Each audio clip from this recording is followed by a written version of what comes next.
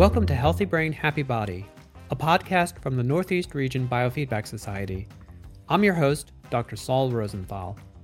Today, we are starting a discussion about systemic racism and its connection to mental health and the care received by people of color, at least in the United States.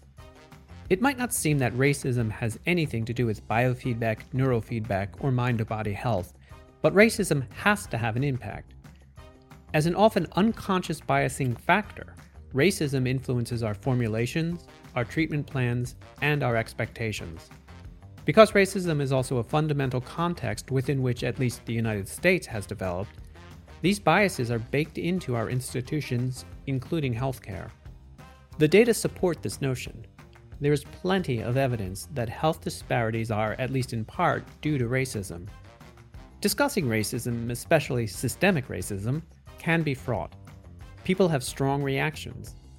But if we want to provide the best care, and I think we do, we have to grapple with our imperfections and our biases. We are incredibly fortunate that our guides in this conversation are experts in identifying and working to undo racism in healthcare. Deran Young is a licensed therapist, New York Times best-selling author, retired military mental health officer, and the founder of Black Therapists Rock, a nonprofit organization that includes over 30,000 professionals committed to reducing the psychological impact of systemic oppression and intergenerational trauma. Dr. Charmain Jackman is a licensed psychologist with over 25 years in the mental health field, working in schools and with families involved with social services and the juvenile justice system. She is the founder and CEO of InnoPsych, Inc., an organization on a mission to disrupt racial inequities in mental health. In the first part of our discussion, Deran and Charmain talked about the problems of racism in mental health care from both the perspectives of providers and patients.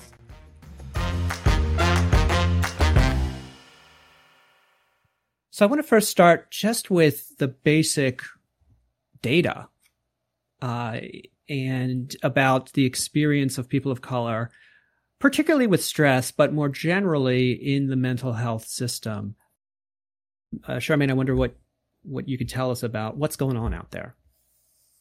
Yeah, so I definitely can share some of the data points that we have, that I'm aware of, and some that we are collecting on our platform as well. So I think some of the data to be mindful of and to be aware of when we talk about systemic racism. I'm a psychologist, and so when I first look at what does the workforce of psychologists of color look like, or Black psychologists? And we see that Black psychologists represent only 4% of all the health service providers in the United States, right? So that's telling. And psychologists of color represent 13%. So still very low numbers. So that's a piece, right? So we're looking at, okay, what is happening there in terms of our field? And I'm sure Deran would, those numbers are pretty similar in the social work field. So there are not a lot of people being mentored or recruited into our field. And that, when we think about, the mental health field and therapy, I focus on the disparities and the inequities in mental health access and utilization. And so if you have people who you can't go to find someone who looks like you're probably not going to go want to see that service. And so when we see some data I have is from NAMI, National Alliance on Mental Illness. They have some multicultural data that they collected around 2015. And you can see it broken down by racial identity and racial identity and gender, and who uses therapy and mental health resources.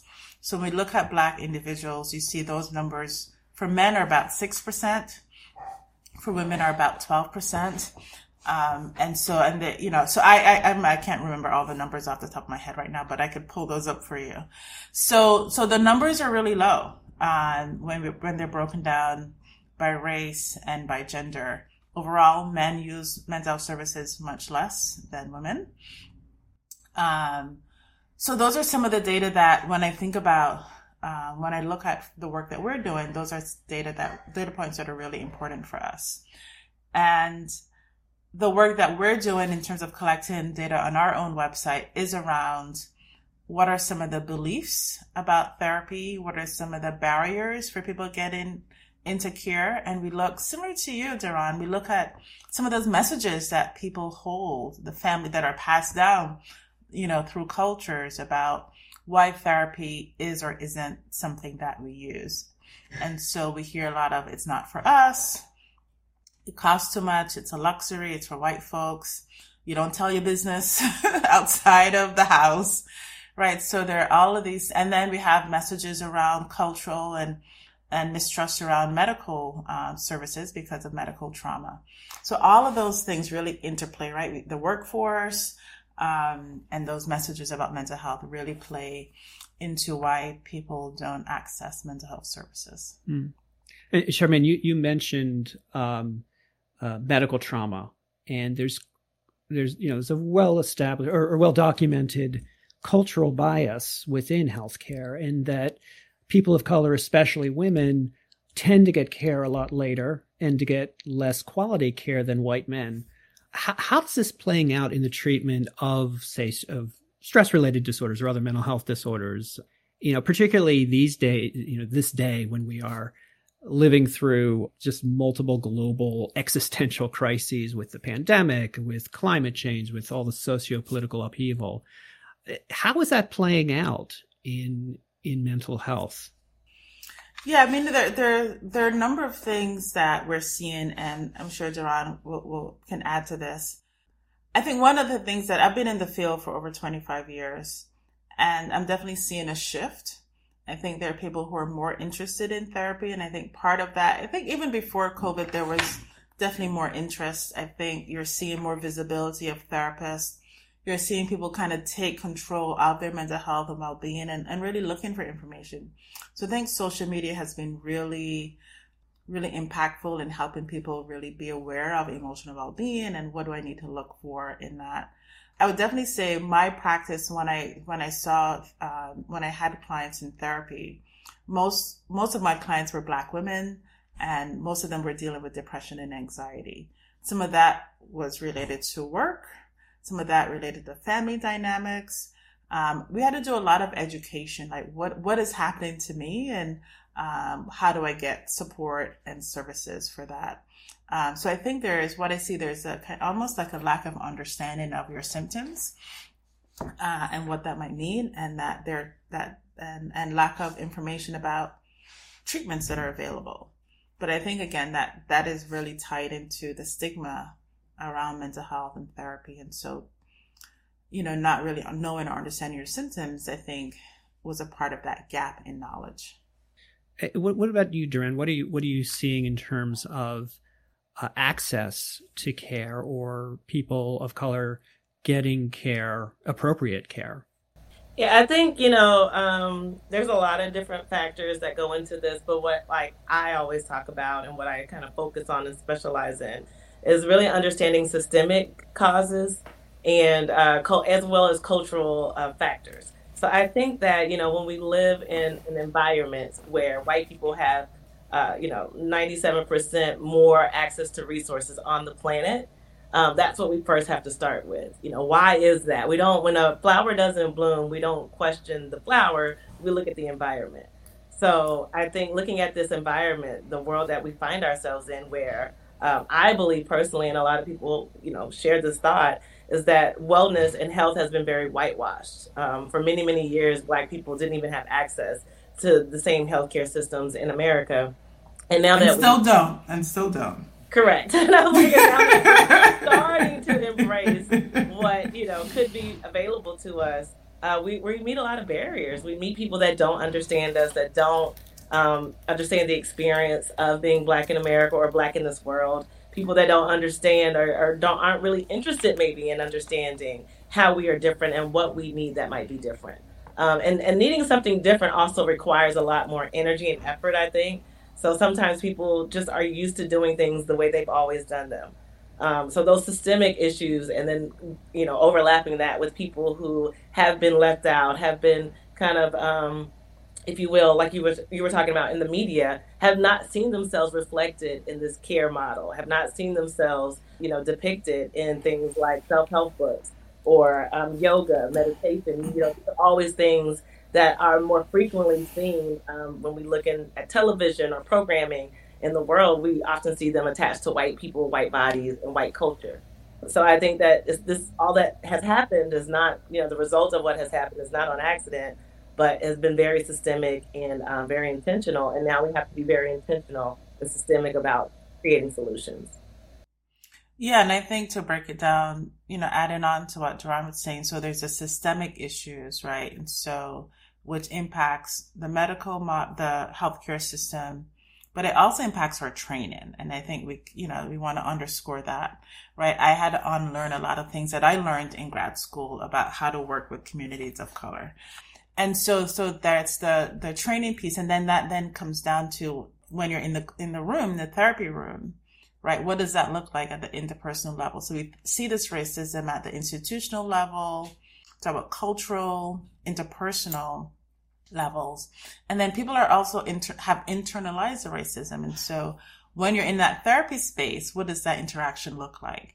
Some of the things that I have heard people say to me when they're accessing care and it's cross-cultural, that they've experienced microaggressions, they've experienced people kind of expressing white guilt in the session, and it just makes that space more uncomfortable and people less likely to want to engage in those services going forward. So I think as we think about your audience, right, what is the work that you have to do to unlearn what you've been taught about how to work cross-culturally? How to be in that space with people who you may not share a lot in terms of cultural, ethnic background. So there's a lot of work and unlearning that has to happen in that space. Because people are coming in cautious, I would say, right? They're rolling in cautious about therapy because they've heard stories that have been passed down. When we share our stories, we often don't share the good ones. Like, actually, I would say not now. I definitely hear people talk about how great their therapists are, but we often kind of hold on to those negative experiences. And so how do we make sure that we are providing care that makes people want to come back? Both of you were involved in training and in getting clinicians to provide more responsive approaches. When I was back in graduate school, we talked about multiculturalism. And more recently, though, there seems to be a shift towards a more active approach with a focus on cultural competence or ethnocultural responsiveness. I wonder if, maybe start with you, Deran. What does culturally competent or responsive training look like for us as healthcare providers? The first thing that comes to mind for me is language. I talk a lot about language because language is so cultural. And so a lot of times when we think about words and we don't know what they mean, it's really easy to just throw around a phrase and not really understand it or not be able to apply it in context or in the actual therapy sessions, right? So the word, to me, legacy burdens is very easy to understand, and to understand white supremacy culture as a legacy burden that we are all carrying on this planet, that there's no one who's immune to it, that we've all breathed it in. We've all, we're all blowing it back out on each other. And to be more mindful of that, to be more mindful of the fact that this is something that infects us all, not just Black people, not just people of color. We all need to carry this together. So when I talk about legacy burdens in the IFS community, or just talking about cross-cultural compassion, which is another thing I talk about a lot with Brené's work. I also work with Brené Brown, who's been studying race, class, and gender for 20 years. And her work is kind of like looking at, not kind of like, but her predominant work right now is looking at racial trauma in the workplace, as you were saying, Charmain, that, a lot of these microaggressions and, traumatic experiences are happening where people have to go for it to receive a living, right? In order for them to live the same lifestyle or similar life as everyone else, or to have access to resources, you need money, you need financial resources. So I think that, that understanding that, yes, we're people in environment, and that things that get passed down are still impacting us today. History is still a part of us. And the only model that I'm familiar with that really looks at what the therapist is dealing with, what we're bringing to the therapy space, is IFS. I don't know another therapy model that really focuses. Maybe there are some, but they're not very maybe well marketed or well known. but to really see the therapist as a person and part of the room, as part of the environment, and to look at what that therapist is also bringing to that dynamic and exchange is important. I think that when we go to our trainings, and when I was in graduate school, it was very much from a power over perspective. Like, you're here to fix someone or do something to someone, not doing something with someone, and sharing that power, and really, deconstructing that power dynamic in the room so that we can see everything that's actually happening in real time, because that's what's happening in the world. This is what people are experiencing in their everyday life, and to get that opportunity to have a corrective experience. I think that cross-cultural interactions are a great time to really look at our stuff and to look at how we react to one another and how those legacy burdens are showing up in our interactions. So it's a real life practice to me. And I think that's why I've become so committed to being amongst people that are different, that have different perspectives and come from various, lifestyle backgrounds and et cetera, and really understanding what living from an anti-oppressive life really means. What is that? Not just working from that lens, but being and operating my whole entire being from that lens of anti-oppression and collective liberation. I want to think a little bit about how to apply these ideas to some of the more specific clinical work we're doing. So a lot of the audience of this podcast are going to be clinicians and people who are interested in psychophysiology, the ways that our physical and psychosocial experiences interact and reflect each other. So, for example, at some level, a stress response is a physiologic phenomenon. The autonomic nervous system is responding in ways that are trying to minimize a perceived danger and to prepare the body for an attack. How do we bridge this gap? If I'm working with somebody and doing biofeedback or neurofeedback, an argument can be made that that person's ethnocultural background doesn't really matter in the clinical work I'm doing. But how do I start to include those factors in the work, in the clinical work? I can definitely start, and I know this is definitely Deran will have lots to add.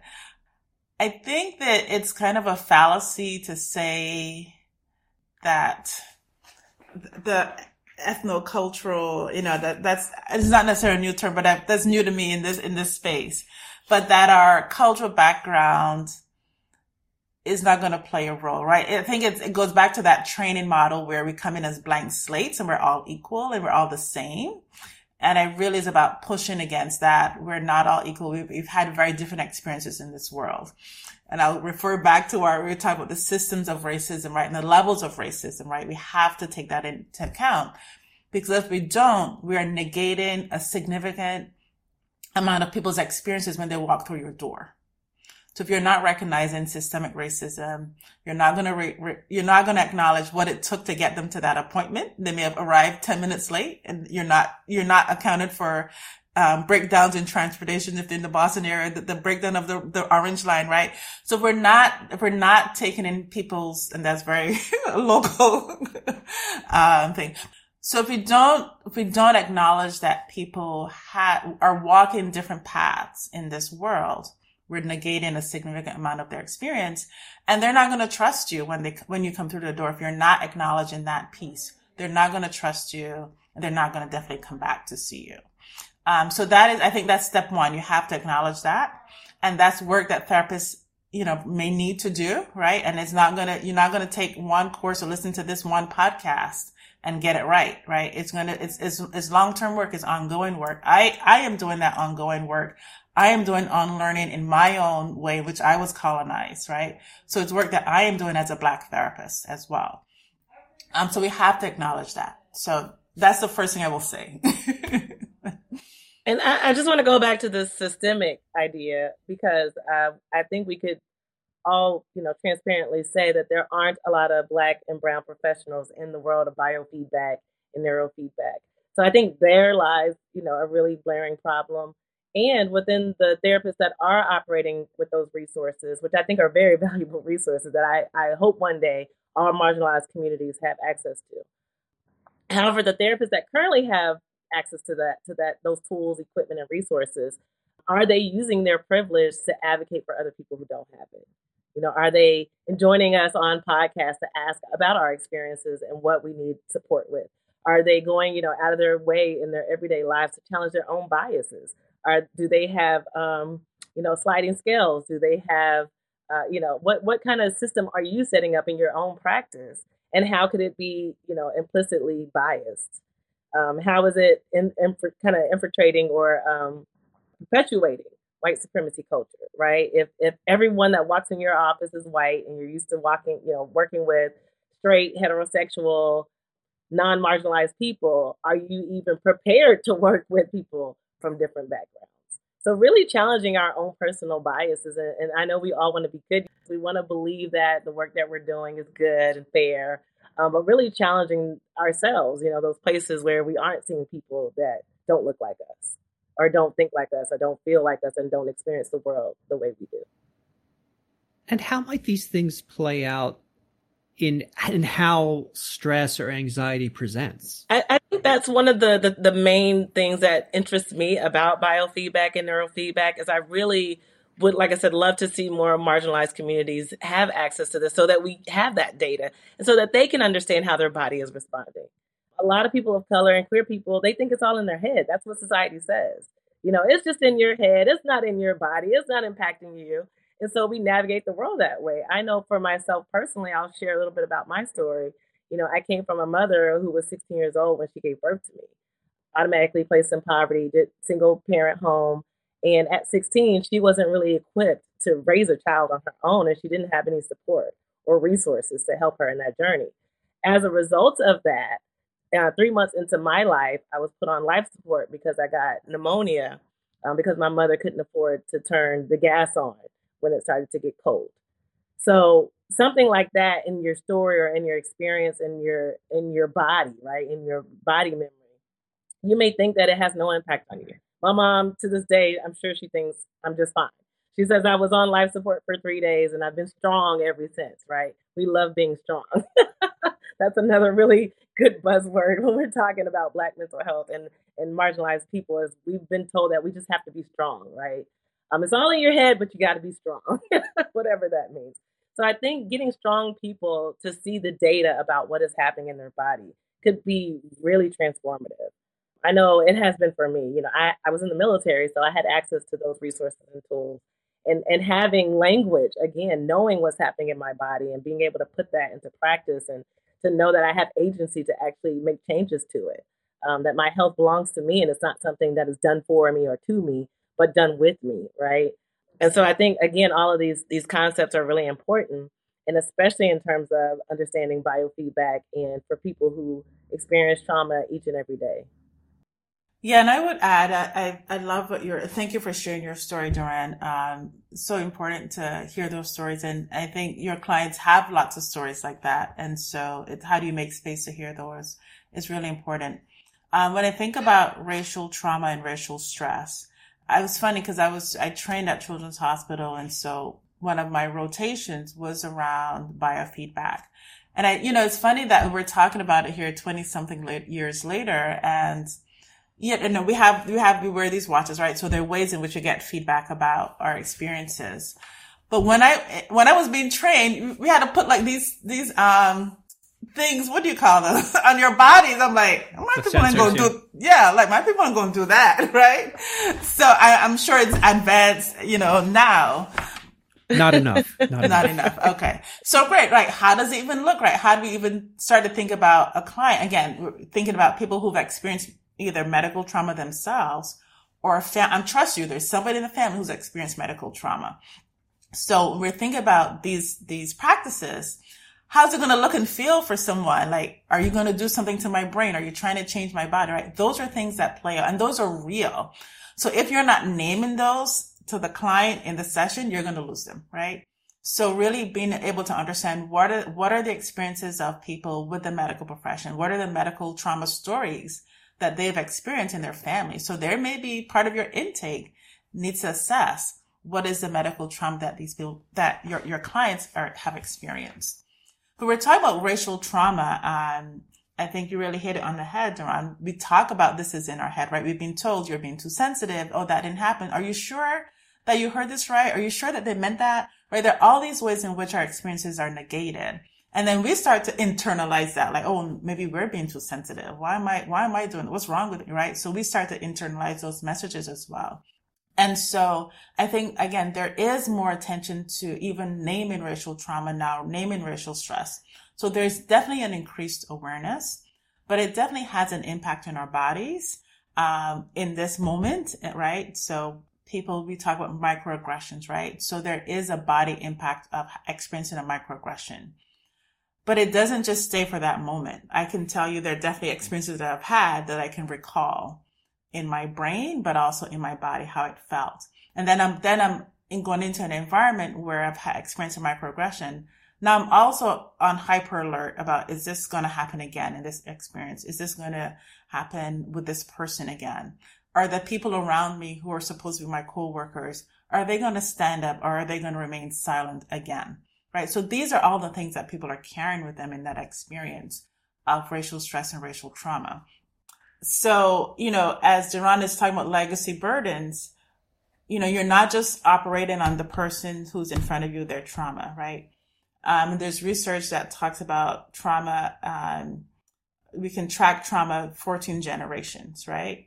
And so you're not just, so the point is you're not just thinking about the person who's in front of you and the trauma they've experienced. Now you have to think about the different generations that have come before them and how that trauma has been passed through genetically. There are things that we do. The work of Resmaa Menakem talks a lot about that generational trauma. The things that we do, we show up in our bodies and in our minds, and what we call culture sometimes is also trauma. So those are experiences we have to, again, as clinicians, we have to be aware of and mindful of. When we're working with someone, we're not just working with their trauma, we're working with generational trauma. We're working with collective trauma as well. You've been listening to Healthy Brain, Happy Body, a production of the Northeast Region Biofeedback Society. Go to nrbs.org to find out more about the organization, including our trainings, monthly webinars, and yearly conference. I'm your host, Dr. Saul Rosenthal, and our guides today to the Healthy Brain and Happy Body were Dr. Charmain Jackman and Deran Young. Both are licensed mental health providers developing ways to reverse racial inequities in mental health care in the U.S. Learn more about Dr. Jackman's work at www.innopsych.com and about Deran Young's work at blacktherapist'srock.com and at her presentation as part of this year's NRBS annual conference. Remember, you can join us virtually on October 21st and 22nd by registering with the code HAPPYLISTENER at nrbs.org for a 25% discount. Subscribe to this podcast by clicking the Subscribe Here link in the show notes or wherever you get your podcasts. We really do want to hear from you, so be part of this ongoing conversation by contacting us with your thoughts, ideas, and questions at healthybrain@nrbs.org. Leave us reviews as well. It really helps podcasts like this one reach more listeners. Healthy Brain, Happy Body is produced and edited by me. The theme music is Catch It by Coma Media. Be sure to join us on our next episode as we continue to explore the keys to our well-being on Healthy Brain, Happy Body.